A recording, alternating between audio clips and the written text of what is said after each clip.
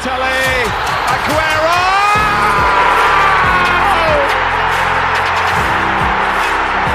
I swear you'll never see anything like this ever again. Lewandowski goes for it again. Oh, he just can't do it. You just cannot be that good. That is an amazing goal. I think he's scored a goal every time he's had a shot.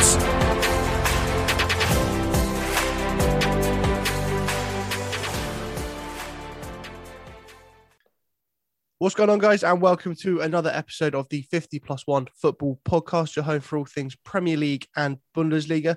I'm Billy, and with me is a man who, to me, is like a Champions League goal to Kai Havertz. It's Lewis. Okay, fair enough. It's a very apt comparison right there, I think. Just think about it. The guy who's just scored in all of the major games for Chelsea. Something that I don't think anyone would have thought was going to happen given the way he started. Well, that's the thing. Were Kai Havertz and Jadon Sancho really good all along? Yes, they were. And that is the hill I will die on. We'll give Timo Werner another season. But that's the man. I think at the end of that season, he'll be gone. But now we're going to get into too many topics. So without further ado, I will list off some of your topics for this coming episode.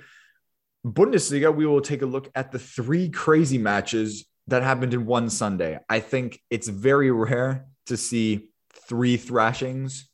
Oh, there's your tongue twister for the day. Three thrashings. Say that one 5 times. 5 times fast. There you go. Bayern 4-1 against Fürth, Dortmund beating Gladbach 6-0, and Leipzig flattening Hertha Berlin 6-1 in Berlin.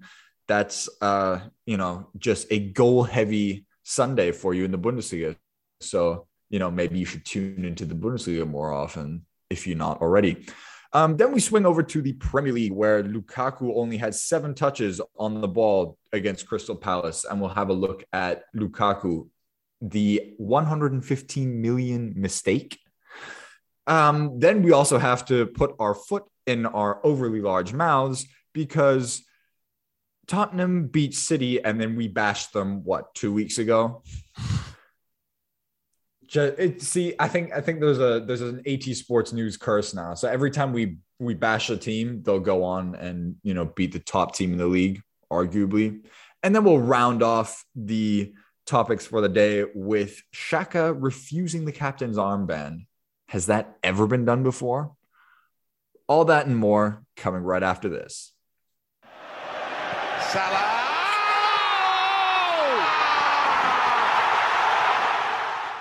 So, do you want to start with the Premier League this week? Oh, yes, please.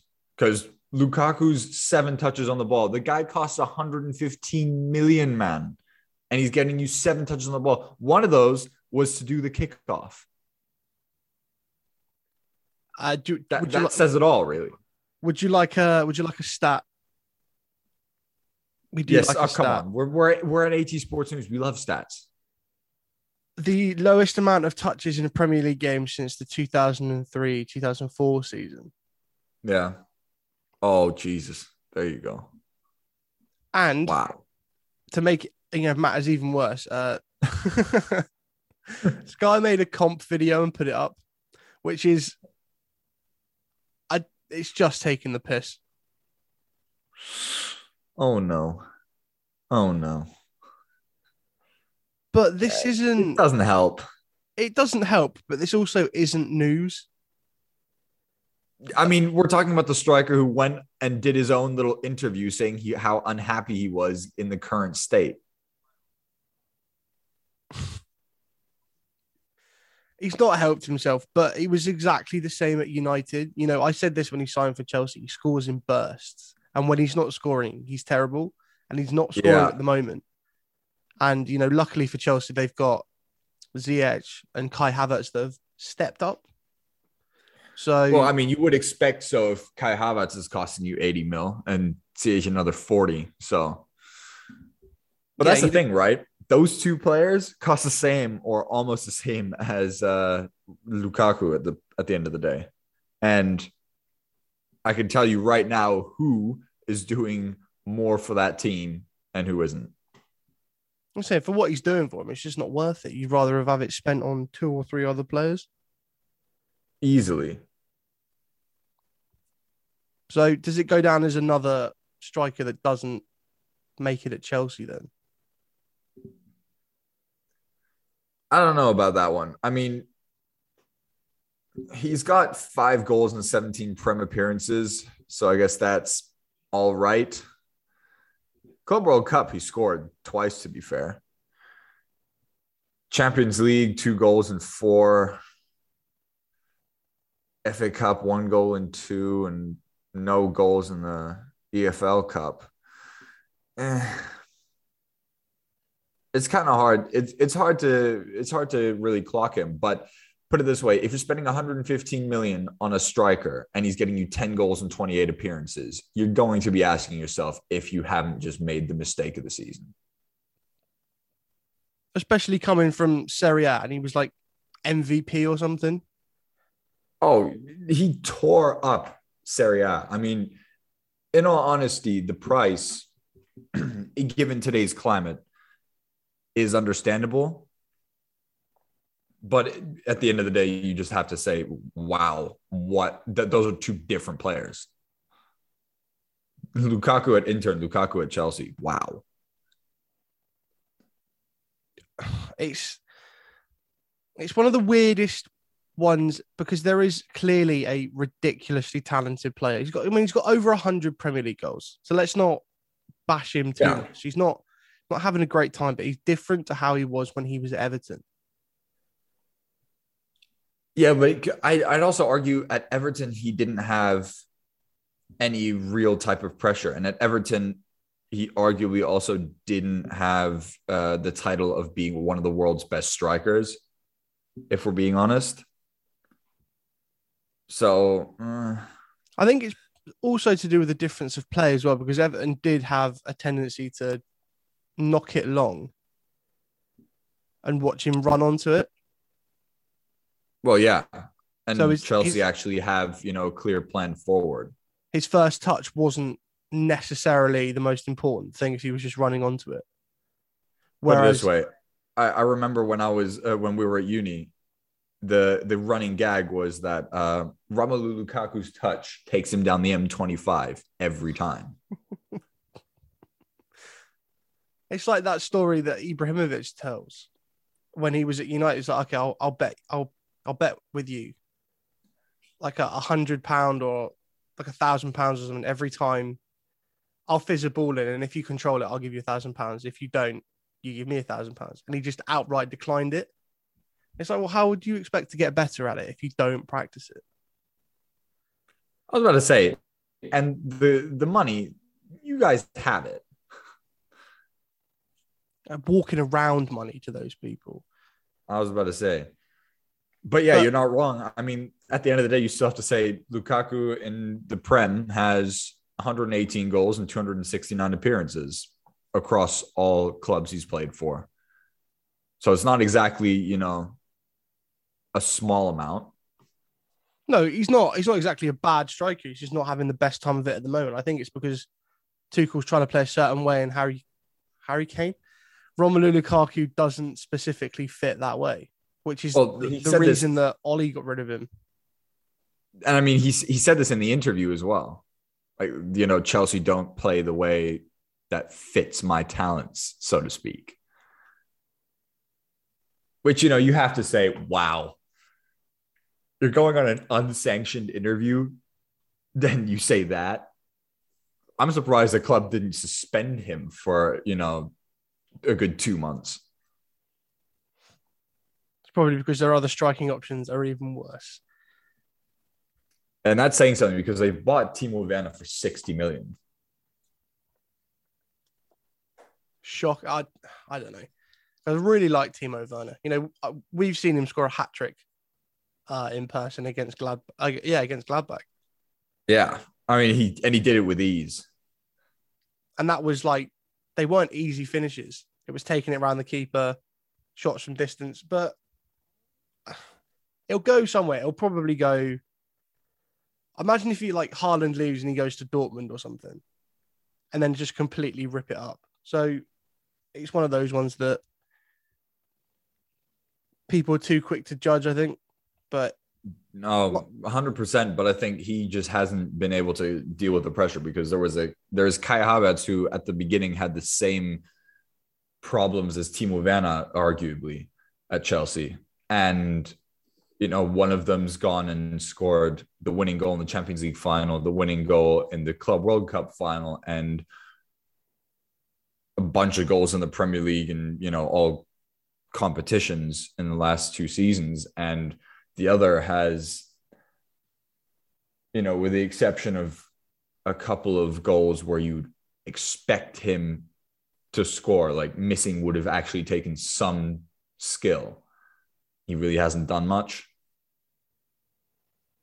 No. Well, let us know in the comments or on Twitter and Instagram what you think about Lukaku at Chelsea and the other strikers that they've got, Timo Werner. And is Kai Havertz finally coming into his own as that sort of false 9 player, sort of the role that Bernardo Silva or Phil Foden plays at Man City? Perfect segue, by the way, into our next topic. We bashed Tottenham last week. And we really did. On Saturday, they beat Man City at the Etihad. So I think it's time we talk about that. And you've got the biggest smile on your face going. Well, that's like one of the Spurs fans at work was like, oh, I know people that wanted City to win, so Tottenham couldn't, worse than Tottenham's chances of getting top 4. I was like, no. Nah. I always like seeing them lose. And particularly a man that we were very critical of, Dejan Kulusevski, after like 4 minutes. Yeah, like I said, we are putting our overly large feet into our even bigger mouths. It's a tad bit depressing because, we said that Tottenham, they've got so many problems and they got so much that needs to be fixed. But then you look at opening day of the season when Steven Bergwijn scored the winner against Man City. And, Steven Bergwijn can't get a game at the moment. So against City, they just seem to turn up. I think Conte set his team up really well because it was almost like 7 back or 8 back with Harry Kane. And then you had Kulusevski and Son to hit on the counter, which is how they scored the first and the second. Yeah. Antonio Conte also said after the match, we've been working on getting Harry Kane back into the positions of a classic number 9. And it's definitely paid off. It's also been a dig at, what past managers have done because, we remember a time where Harry Kane was feeding Son to score more than the other way around. And Harry Kane was spending more of his time around the box and outside the box than he was actually, in the scoring positions and in the box itself. And, now he's back where everyone knows him to be a solid world-class player. He's gone in bag 2 against arguably the top team in the league right now. Yeah, I think that was the thing with Harry Kane. He spent that season that time at Spurs playing deeper. It was almost like a number 10. He really was. And we noticed it in England friendlies or, early games in the Euros. He was still playing there when you didn't need to play. Like the players like Sterling, Foden, Trent Alexander-Arnold, all those players that England have got, they will find Harry Kane if he makes striking runs, not from deep number 10, trying to win the ball back and play it into Son runs. They're used to feeding players like, at the time, Sergio Aguero and Mo Salah, Sadio Mane, Diogo Jota. And then you get someone like Harry Kane in and he's dropping back and trying to play a number 10. They're all just scratching their heads like, where am I supposed to put a ball in then?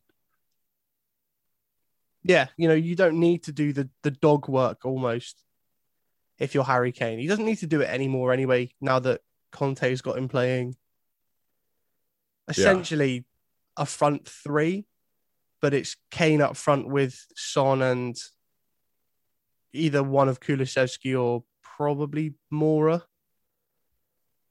Is like essentially 2 10s. But did you? So afterwards, Pep Guardiola accused Conte of setting up to counter.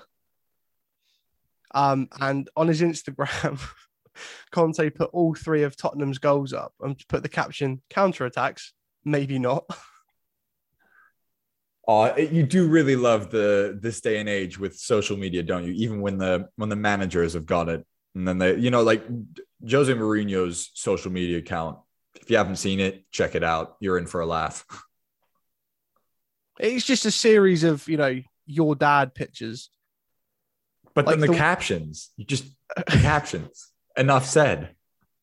The one where he sat on the aeroplane eating is the best picture I think I've ever seen. And Conte's, I've not had like a proper look at it, but I can imagine it's something similar because he can't be that angry all of the time.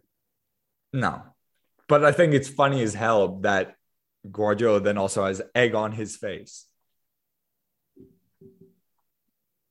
Well, so you've had this firsthand. You've been managed by Pep Guardiola. Does there come a time? I'm not saying it's happening now, because God knows they'll win the Premier League again. He's the best manager in the league by a good mile. But is there a time where the almost cult of Pep sort of wears off and managers stop being afraid of him? I don't know if it's the cult of Pep or the cult of Man City in that sense, because Man City obviously are going to have that fear factor, but some people now also seeing, that a team like Tottenham, who are struggling in that sense, still have the stuff to beat the great Man City. Then I think that is pretty. It's an indicator that they're not completely invincible, that they do have their kryptonite, and that's something that happened in the Bundesliga as well with Bayern. And that's something that's also, it happens to all top teams. So I wouldn't say it's only the cult of Pep Guardiola, but put it this way, when someone draws blood from a giant, all the other teams and all the other fighters, if you will, are going to notice that giant is not invincible anymore. And I think that's just what's happened. It'll be interesting to see, because they've got Everton on Saturday, and Everton are, they beat Leeds, and everyone was like, "Oh, Frank Lampard's got us back." Then they go to St Mary's and lose 2-0 to Southampton, and not really put up much of a fight. So that could be anything from 1-1 to 6-0 to Man City. I was about to say that. I think that is going to have. It's the same with Spurs as well, though. They lost 2-0 to Wolves and were, defended like a Sunday pub team. They defend for their lives against Man City and win, and they'll probably revert back to the same thing and lose against Leeds on Saturday afternoon.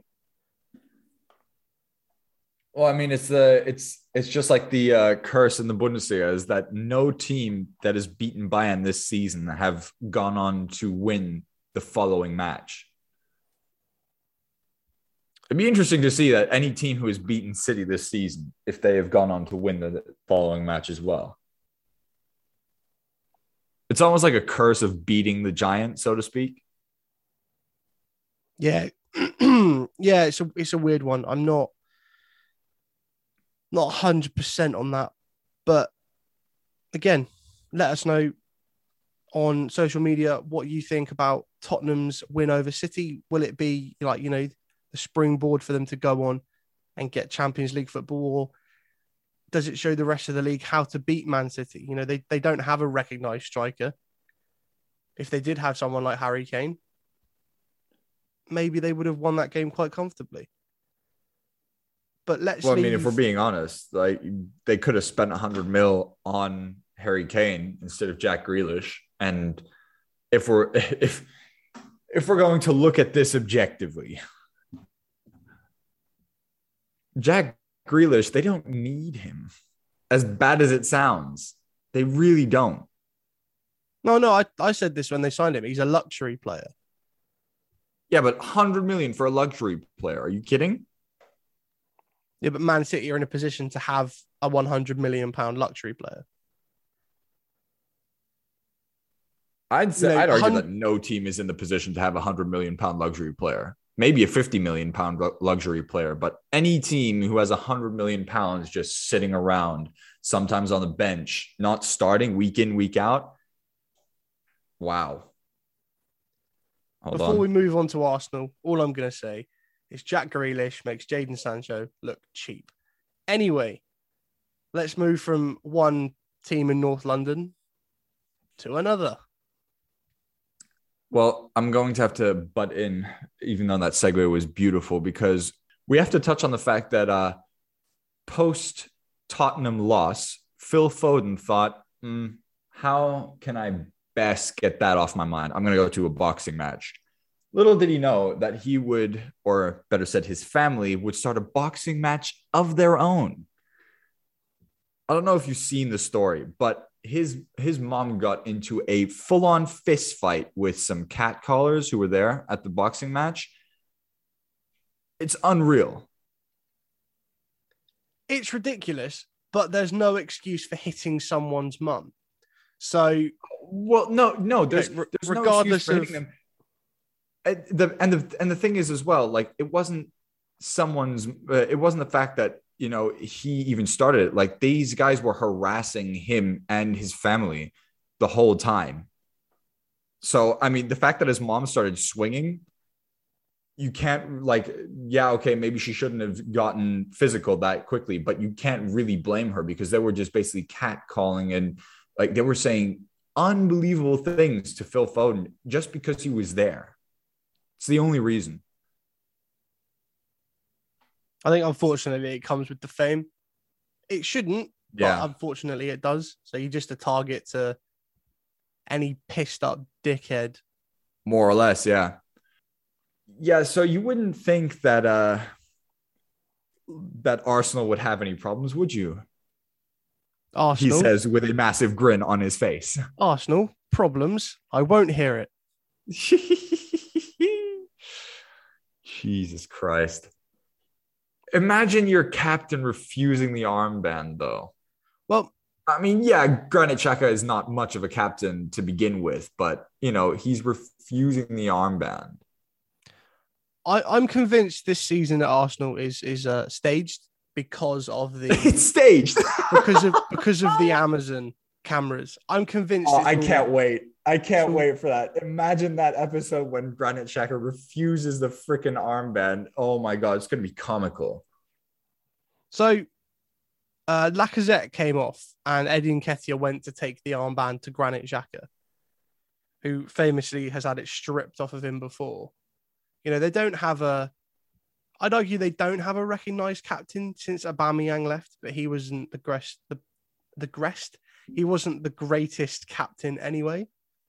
He wasn't much of a captain. You know, in his post-match, Arteta sort of brushed it away quite comfortably. Like, Granit refused it because Kieran Tierney's next in line.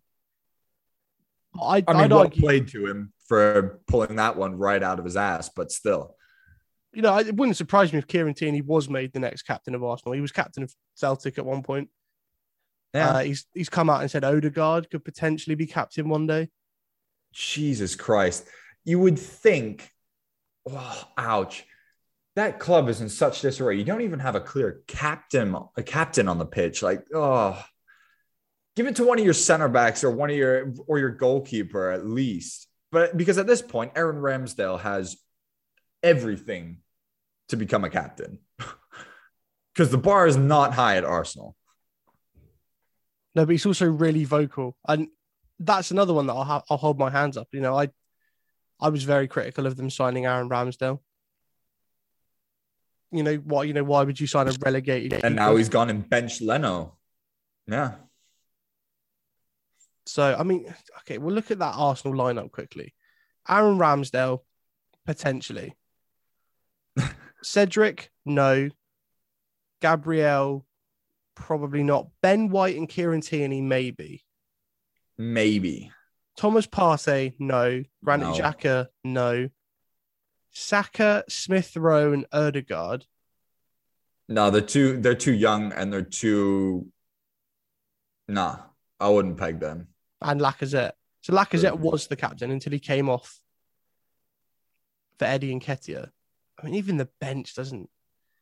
Nketiah, Hutchinson, Albert Sambi. Go on, put Rob Holding on. Well, he's got a new Rob Holding is captain. Oh, geez. He's got a fresh head of hair as a new man. Exactly. But so you play football. Yeah. How would you react if, the on-field captain came off and the player who was given the armband from the sub refused it? Well, one, that makes you ineligible to ever be captain again. And two, you would take a look at him and be like, are you dumb?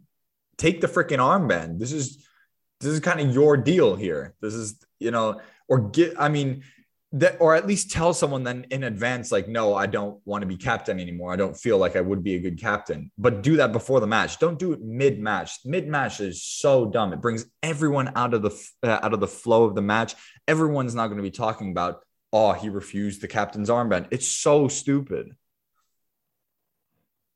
Because you're right. That's what it's been. It's not been, Arsenal have beaten Brentford 2-1. It was, there was an Arsenal game at the weekend and Granit Xhaka refused the armband. Yeah, that's all anyone's going to talk about. So dumb. Can we also appreciate the fact that Nicolas Pepe cost them 80 million and he's on their bench as well? Jesus Christ.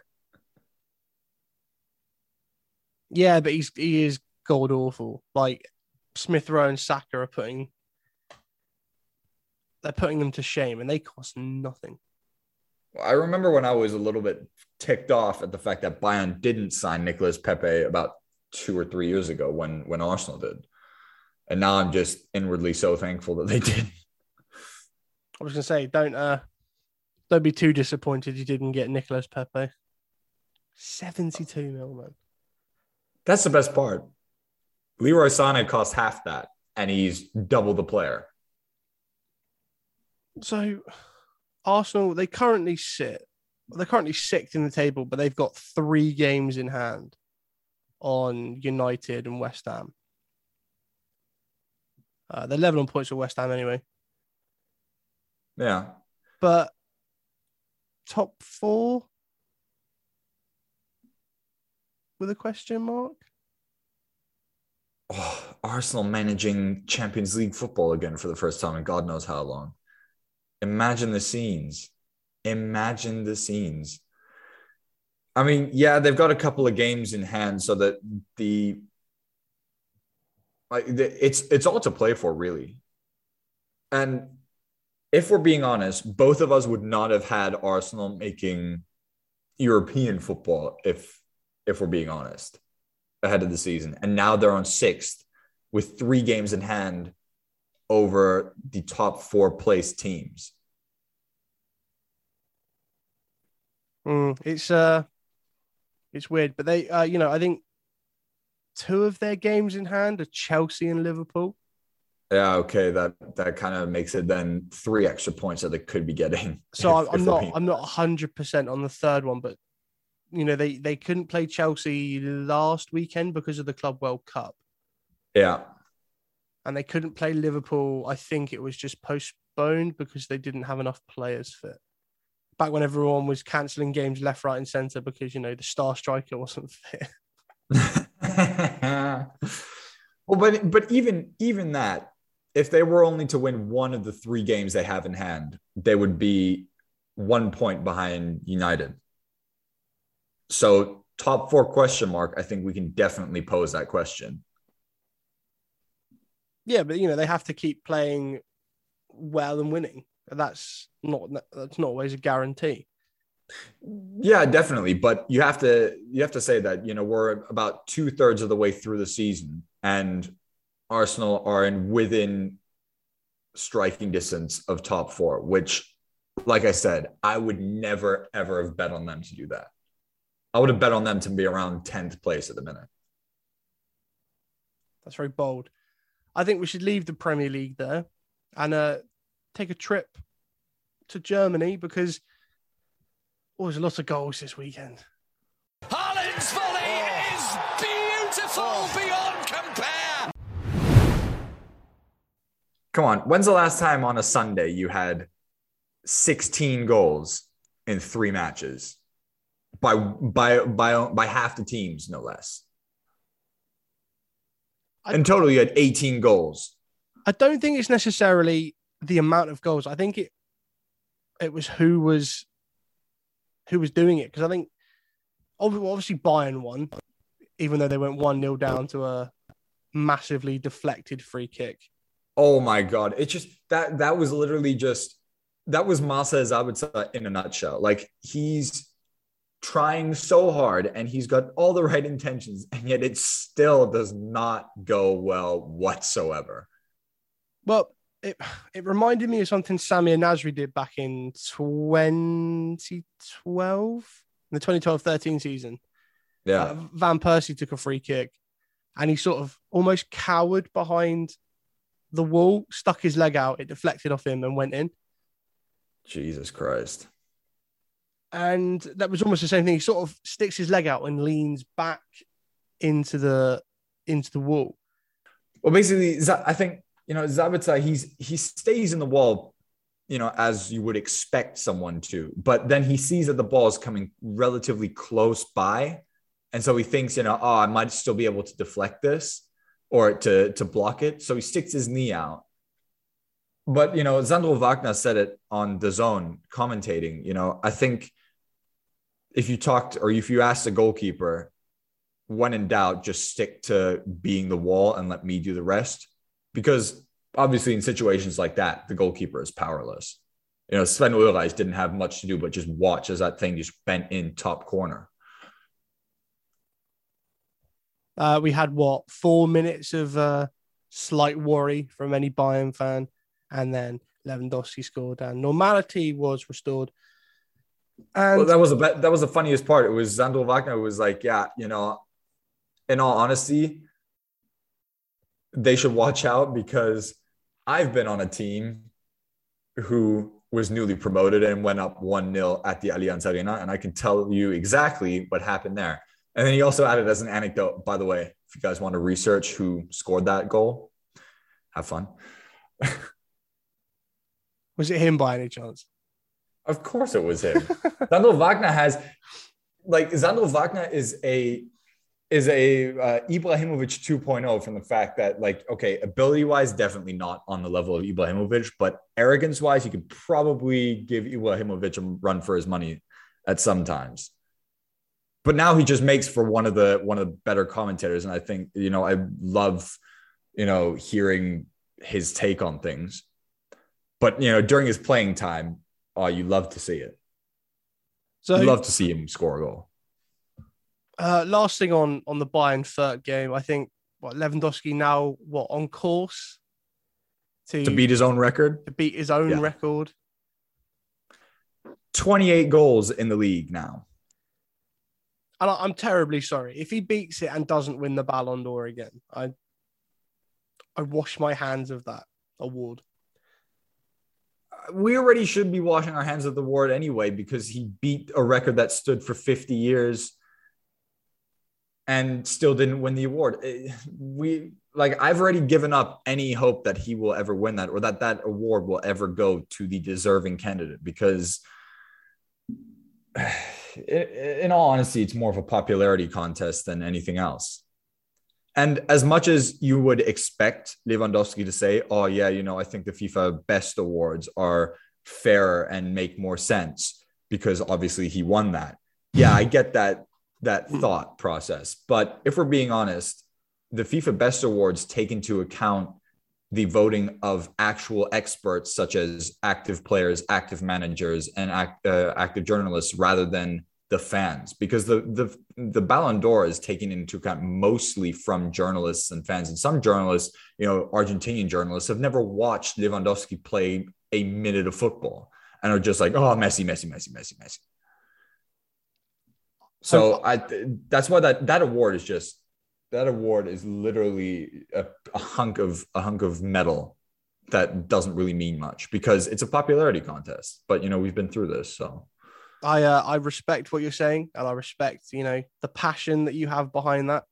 But we've had this conversation already.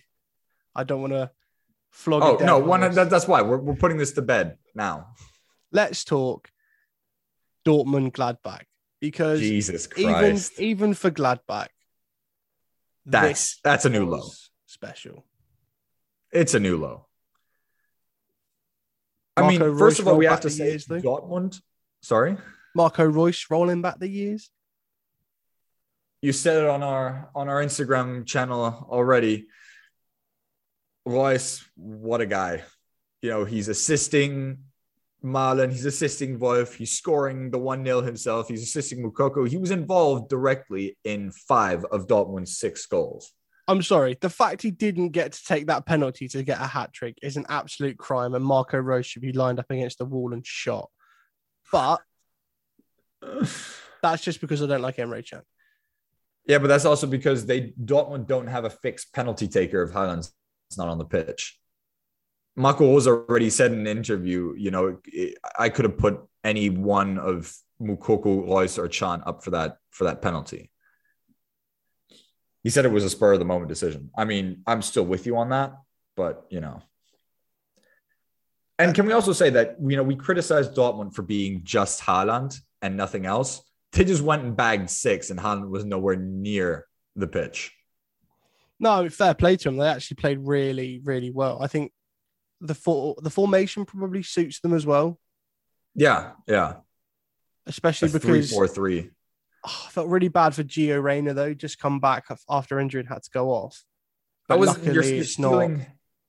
Yeah, I was about to say you're stealing my next point, which is the fact that it wasn't all sunshine and roses for Dortmund, because not only did Gio Reyna go off injured, but Dan Axel Zagadou also went off injured. And if you esteemed listeners are remembering, we said that Dan Axel Zagadou was one of those players who had more injuries at age 22 than most professional players have in their whole careers.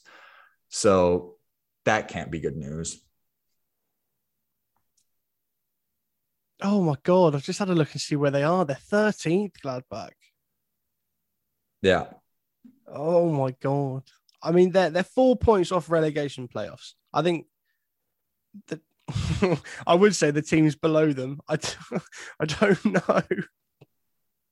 I'm not gonna lie to you. It's not looking good for them. It really isn't. They're in the middle of a relegation battle at this point. That is just where we're at this point. You can't deny it. Yeah, but what is it? How? That is a question I think most experts are trying to figure out at this point. Because if we're being honest, that team definitely does not or should not be 13th. But yeah, you're not wrong. The teams below them, Bielefeld, Berlin, Hertha Berlin, Augsburg, Stuttgart, and Greuther Fürth. I think they're safe from Greuther Fürth. I think we can say that as a definite. Well, you say that, but Greuther Fürth have definitely had a turnaround since the winter break. Because before winter break, I would have been like, yeah, I'm totally with you on that. But since winter break, they've played really well considering what they've got. And, they even annoyed Bayern for 45 minutes, if we're being honest. So I'd say, at Fürth, they could still make that relegation playoff spot. Yeah, but not a 13-point turnaround for Glad. Well, again, the way Gladbach are playing. Okay, well, they want, like I said, Gladbach would have to drop more points, and Fürth would have to close the gap. So yeah, there are definitely some if, buts, and maybes, but yeah, I'd say that Greuther Fürth are not completely, you can't completely count them out yet because they definitely have had a turnaround in playing style.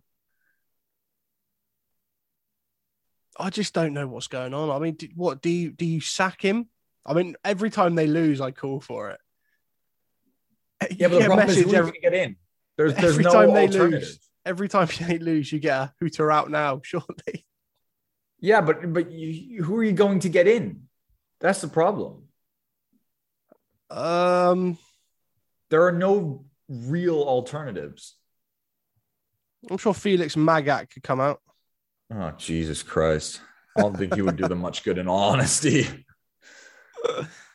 But that's the thing, right? You wouldn't think that team should be that bad. You know, if we're looking at, Elvedi, Ginter, Neuhaus, Leiner, Plea, Hofmann, Embolo, Sommer, they're not a bad team. They're not fielding a shit team.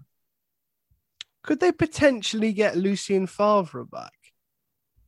That would be a comeback there. I don't know how much. I mean, to be fair, the last time we've said it again and again, Lucien Favre is the manager you get when you need to get a top team back into European places and away from the relegation places. He just can't win you a title. So, I mean, that'd be a shout, actually. Imagine Billy predicts this again. Oh, the scenes. I mean, the others that are feasible, I don't even know if that's feasible, to be fair. Like Rafa Benitez, Frank de Boer, Ronald Koeman, Nuno, Joachim Löw. Oh, God. No. I think Löw would even make it worse.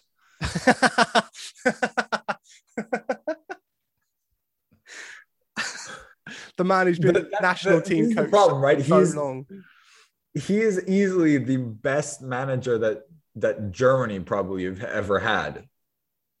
But he just stayed so long that, as the saying goes, you stay long enough to see yourself become the villain. And that's just exactly what's happened. He should have just left right after the World Cup win, or at least after the Euros 2016. I mean, how do you get that Germany job after being the manager of Austria, Vienna, Fenerbahce for a year, Stuttgart? Or was it just he was just the assistant when the previous manager? Well, he was the assistant for Jürgen Klinsmann, and then back then the saying was that everyone was like, "Oh, Jürgen Klinsmann, he's gotten Germany back to their former greatness." Because if you looked at the Euros 2004 and the Germany were shit, for lack of a better word, and everyone's like, "Oh, Jürgen Klinsmann did so well." Also, dealing with the pressure of being the host nation and everything. And then everyone's like, in hindsight, everyone's like, well, if we're being honest, Klinsmann was the one who motivated the players. But if we're talking about the tactics and stuff, that was all Löw. And then come Euro 2008, Löw's has got the manager job. So, his route there wasn't that unorthodox, if you will. Well, I think we need to leave Gladbach because it's going to make me depressed. Oh, yeah. They just need to put this. It sounds easy, but they just need to put this horrendous season behind them. I was about to say, just make sure that you don't get relegated this season, then, start afresh. So let's talk another equally disappointing side. We bash them almost like every other week. But if they're going to play like they did against Leipzig, they deserve it. Yeah, I'm sorry. A 6-1 defeat at home. Yeah. I'm reluctant to slag them off anymore. I want to focus on Leipzig more specifically in Kunku. He's got more goals already this season than he had for both of the last two seasons put together. It's a crime he hasn't been nominated for France, by the way. He's got no caps for France. And that's insane. It's not like they don't have a need for a creative number 10. I mean, France have a super team. That's, beside the point. This is France's golden generation. But still, I think Nkunku has definitely shown he is deserving of a spot in that generation. At least now. I mean, I'm not saying he should have been there for the World Cup 2018 by any chance. Like, no, that's definitely not what I'm saying. But his performances in the last 2 seasons should have earned him a call up by now. Yeah, I don't know what's going through Deschamps' head, to be fair. It's insane. But, Tedesco's got them playing really well. Like, really Hey, we're talking about a manager who arguably is the second best manager to ever have gone through the coaching school in Germany. Well, yeah, we said this a couple of weeks ago, didn't we? He was actually top of his class. Better enough. Grades than Julian Nagelsmann. Yeah. And put it this way, the only reason he probably didn't succeed at Schalke was because he was handed a poison chalice to begin with. And a team that wasn't very good. Like the fact that he managed to get the Schalke team at the end of the 2017-18 season to second place is insane. Yeah, it's one of those, like a butterfly moment. If he'd been handed the team that Nagelsmann had, yeah, could he be Bayern manager at the moment? Oh, I think if we're being honest, and he would have been put in for Nagelsmann, there is a very good chance that it would have been Tedesco on the Bayern bench this season and not Nagelsmann. But, as fate would have it. Well, I mean, we'll give it a few years. Nagelsmann will leave and you'll get Tedesco anyway. So it'll happen eventually. Nagelsmann, I'm not sure. I'm not so sure. I think the Bayern bosses are really hoping that Nagelsmann has an era like Sir Alex Ferguson at this point. They handed him a 5-year contract, That's bold for a manager anyway. For a manager, yeah. When was the last time you heard a manager getting a 5-year contract? I don't know. David Moyes had a 7-year one. Yeah, okay, but we don't talk about this time. I thought this era of Manchester United was just blurred and not really worth mentioning. Oh, it's not. It's a haze of comfort food and blinded by my own tears. So there you go. But let's get back to Leipzig, because it was almost a complete performance. I think the only one that didn't score that maybe you would have liked to was Dominic Szoboszlai. He's just your fan favorite, isn't he? I love him. But the formation's changed as well since Tedesco came over. So they've ditched what was it? It was like a 4-1. It was almost like a 4-1-4-1 under Jesse Marsch. And they've now gone with essentially 3-5-2. 3-5-2. And they're not missing Angelino. That's insane. I didn't think. Yeah, I was about to say, I didn't think that was someone that Leipzig could, replace or compensate in that lineup. The fact they managed, they won 6-1 and Andre Silva was on the bench. That says it all, really. Yeah, but take a look at Leipzig's bench as well. Klostermann, Tyler Adams, Kevin Campbell, Konrad Leimer, Danny Olmo, and Andre Silva all on the bench. And they didn't field a crap team. That squad depth that you could only dream of at Bayern. Yeah, actually, though. Yeah, but that's the thing. Like, I think I mean, you have to give Leipzig the credit that they probably had the hardest Champions League group to get out of. So the fact that they're in the Europa League is, not all that surprising when you have Manchester City and PSG to play. But they gave PSG a run for their money. Well, they drew 2-2 with them. Exactly.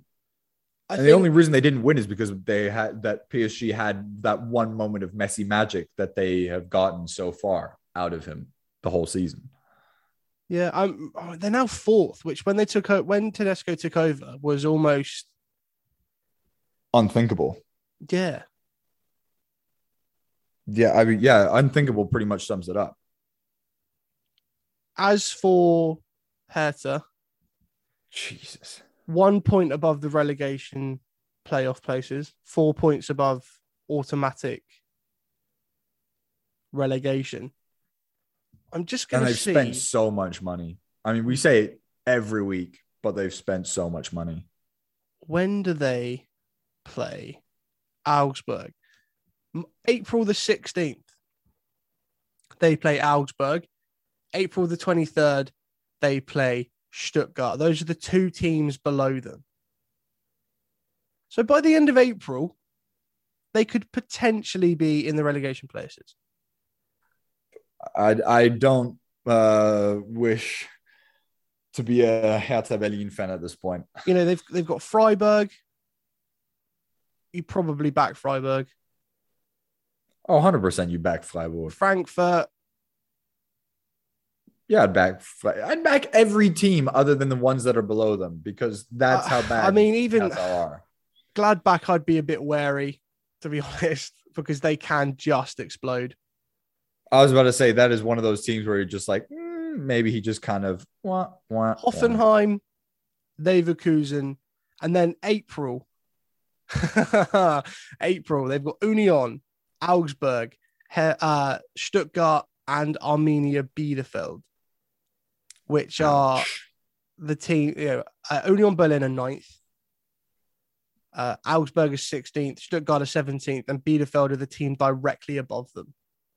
Jesus Christ! If we take out the Union game, which is a massive game for them anyway, yeah, their April is probably going to be the most panic attack inducing month ever for Hertha fans, and they deserve it because I can't wait for Korkut to get the sack before the end of the season. The worst thing is that Korkut is not even that bad of a manager. It's just the fact that he's been handed the most toxic environment and a crap team. Yeah, it's not. He's just not the manager to get Berlin out of that. He was just the best thing that Berlin could get. Exactly. Well, I think that's probably a suitable place to leave this week. Definitely.